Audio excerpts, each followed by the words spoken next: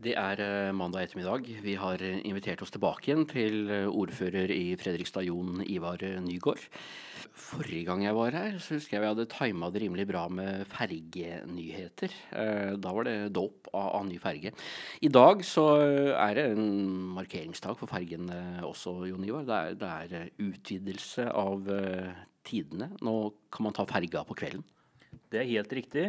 Nå kommer en etterlengta utvidelse av fergetidene både på byferga og på Lisleby-Selbakk. Og også på gamlebyferga i den forstand at den etter hvert nå skal jo gå på døgnkontinuerlig drift fordi bybroa skal rehabiliteres. Så det en vesentlig utvidelse av fergetilbudet, men det jo dette med å få lengre tider på både da byferga som går mellom sentrum og Gressvik, og også Lisleby-Selbakk som har vært særlig belyst av publikum, og at det har vært et ønske. Og det har vi nå klart å etterkomme. Når man fikk andre ting som har tatt mye fokus. Du har fått deg litt riksoppmerksomhet på grunn av soldatene, som det må jo være noe av det mest omtalte i Fredrikstad de siste par ukene, skulle jeg mene, uten å ha vist ansikt overhodet. Odins Soldater. Du var klar i talen, Jon-Ivar. Vi har ikke lyst til å se dere her.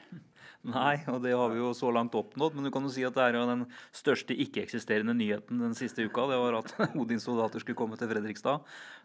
Jeg hadde bare behov for å være veldig klar og tydelig på at vi ikke har behov for Odins Soldater for å skape trygghet i Fredrikstad. Av to grunner selvfølgelig, primært fordi at vi har et godt og velfungerende politi, og vi en rolig og trygg by, men selvfølgelig også det at disse Odins Soldater har jo da både tatt et navn og bruker en symbolbruk, og består også delvis av personer som har en bakgrunn som kan knyttes til det høyreekstreme miljøet. Derfor så var jeg veldig, veldig tydelig, og fikk veldig mye skryt for det, men jeg ser jo også at det enkelte som forsvarer da Odins Soldater. Men det en balansegang på hva man kan gå ut og på en måte mene noe om, i forhold til at her det egentlig politiet som skal styre om de skal være her eller ikke?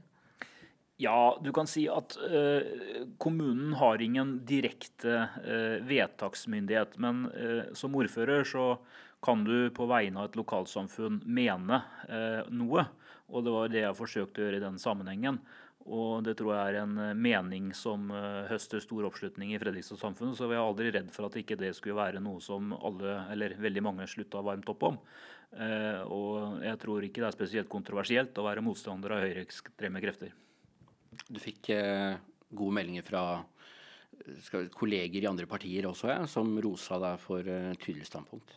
Ja, fikk hyggelige tilbakemeldinger fra flere, blant annet Høyres gruppeleder her i byen var også veldig positiv til dette her, og jeg synes jo også, for å skryte av andre, så synes jeg også at når Erna Solberg kom på banen, så var hun også svært, svært tydelig.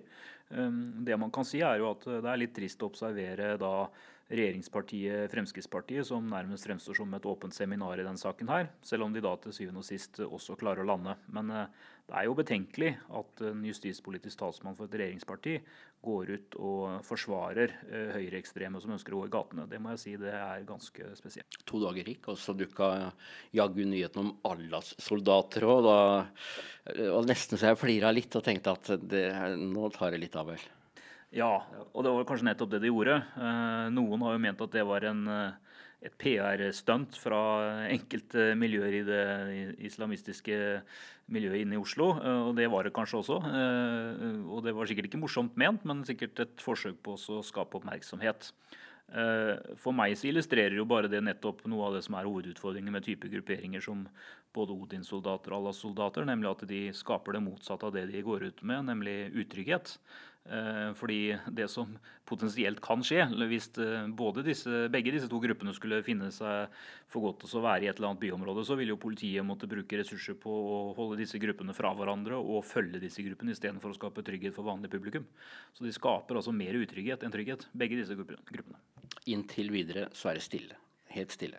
Helt stille. Intet sett, intet hørt. Nei, vi får se om det fortsetter på den måten. Vi skal bytte tema. Anno har vært en suksess. Du har vært ute i sosiale medier en rekke anledninger, har jeg sett, og gjort oppmerksom på det som foregår på Isekran. I dag mandag, vi går inn den siste uka for Anno. Inntrykk etter det som har vært en gedigen Fredrikstad-reklame? Ja, det har jo vært fantastisk flotte bilder fra byen vår. Det er jo ingen hemmelighet for oss i Fredrikstad at Fredrikstad er en fin by, men det er jo hyggelig at vi får tilbakemeldinger fra andre kolleger i andre byer også, som sier at det er både et flott program og flotte omgivelser som programmet er spilt inn under. Så det er hyggelig, og sånn sett så er det en bra plattform for å bygge opp reiseliv og turisme i Fredrikstad videre. Men jeg tror ikke man skal lene seg tilbake og tro at Anno alene betyr at man får masse verdiskaping i turistnæringen av seg selv, men det er en veldig god plattform for å kunne gjøre en kjempegod innsats, og det har jo virkelig Visit Fredrikstad og Hvaler og museet vårt klart å gjøre maksimalt ut av på Isegran i disse ukene. Har du sett mye på det, eller? Ja, jeg har sett alle episoder. Så jeg har vært, og det som er litt artig med det er jo at jeg ser jo ikke på det programmet fordi at det er bare Fredrikstad-omgivelser og bilder, men det er klart det er en del av det, men man blir jo også selvfølgelig fascinert av programkonseptet. Så det er jo deltakerne og NRKs produksjon som til sammen gjør at dette her er severdig. I hvert fall synes jeg det. Hvem vinner da? Ja, si det. Jeg vet ikke. Jeg har ingen spesiell favoritt heller.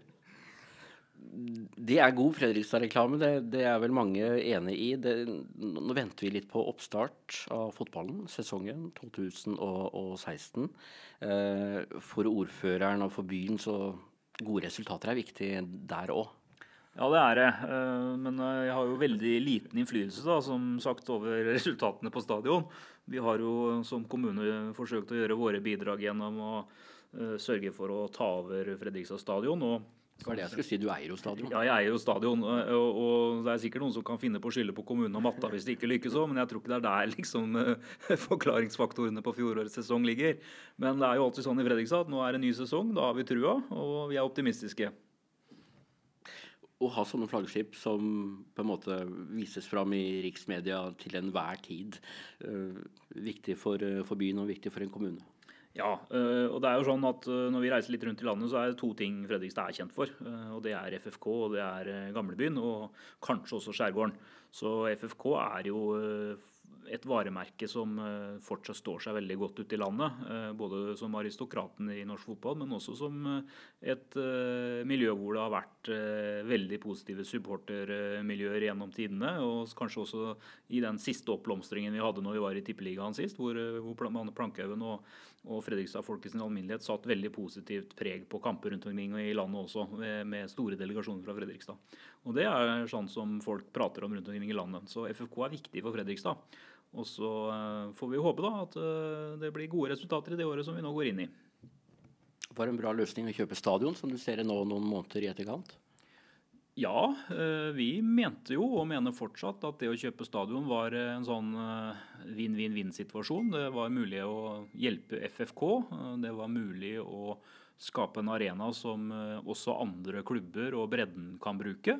Og det var mulig å gjøre det på en måte som ikke ga for store økonomiske utfordringer for noen. Og det konseptet står seg fortsatt, selv om vi selvfølgelig ikke var veldig positive til at kunstgressprosjektet isolert sett ble en del dyrere enn det som opprinnelig var tenkt. Et par aktuelle saker må vi ta med, som er oppe i politisk diskusjon. Det ene er Blomstertorvet, som får en ny restaurant, hvor man skal ta noe areal av Blomstertorget. Det er ikke alle som har vært like begeistret for det. Hva kan du si om den saken? Det er jo sånn at når man har byutviklingsprosjekter, så vil det ofte medføre at man må inngå type kompromisser. Her er det da snakk om å ta noen få meter av det som fremstår som et torgareal i dag, på utsiden av tilbygget som var på gamle Pizzanini.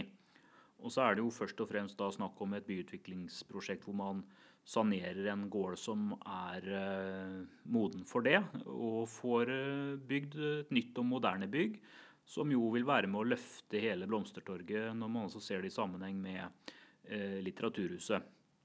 Så er det sånn at hvor kjent eller ukjent det er, det vet jeg ikke, men det var sånn at i 2009 så ble det gjort en avtale hvor den utbyggeren kjøpte deler av det arealet, som i dag omtales som Blomstertorvet, og for så vidt har het Blomstertorvet hele tiden. Men det som folk kanskje har glemt litt av, det var at dette her var en parkeringsplass, og det var veiarealet.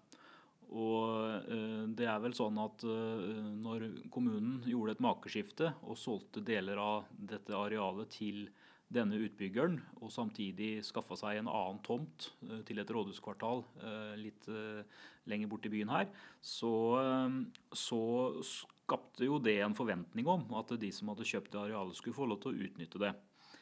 Og så det jo det å si at det fremstår jo nå som et fantastisk flott torg, og når man da kommer noe nærmere den torgflaten med bygningsstrukturen, så tror ikke jeg personlig at det vil forringe torget vesentlig. Så vil vi måtte ha respekt for at det her det ulike syn. Her det antikvariske myndigheter som mener noe, administrasjonen har synspunkter, og det politiske synspunkter på det. Det jo sånn at vi bygger by. Det ikke mulig å bygge by med fortetting og byutvikling og økt urbanitet uten at noen interesser også må settes til side i enkelte sammenhenger. Men selvfølgelig, åpne byrom viktig for oss. Det det. Når man tenker tilbake på festivitas og taler som ble gjort på det torvet, det ikke så lenge siden det. Et år, to år siden. Var dette kalkulert at det ville dukke opp noe nytt da? Ja, det har vært vel kjent for det politiske miljøet og for så vidt for administrasjonen i Fredrikstad kommune helt tilbake til 2009, hvor det da ble inngått en sånn makeskifteavtale. Og det ble også på det tidspunktet presentert skisser for kommunen om hvordan man tenkte da å flytte noe bygningsstruktur nærmere ut på torget. Og en del av helheten var jo at Fredrikstad kommune også fikk åpna gateløpet sitt gjennom at litteraturhuset også ble trukket mot torget, slik at vi fikk åpna gateløpet ned mellom det som nå Kirkens Bymisjon og litteraturhuset. Der var det jo før en bygning som lå tett. Så det har altså vært beskrevet i lang tid et type helhetlig bygrep her, som i hvert fall en god del av oss har kjent til. Men det har selvfølgelig aldri vært vedtatt at det skal gjøres på den måten. Nye konstabler i byen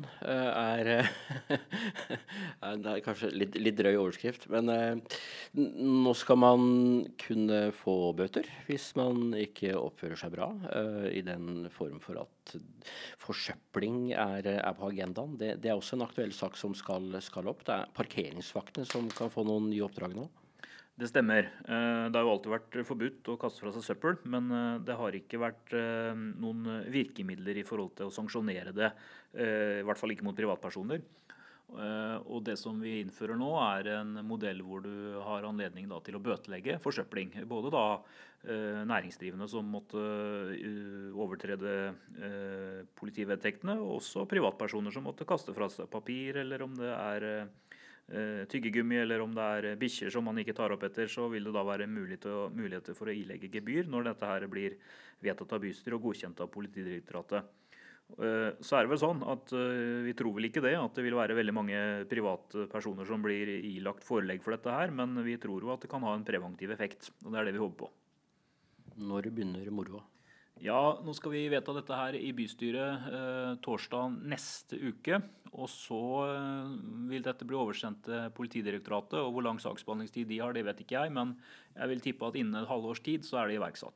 Vi skal avslutte dagens utgave med en hyggelig begivenhet som planlagt på tirsdag denne uka.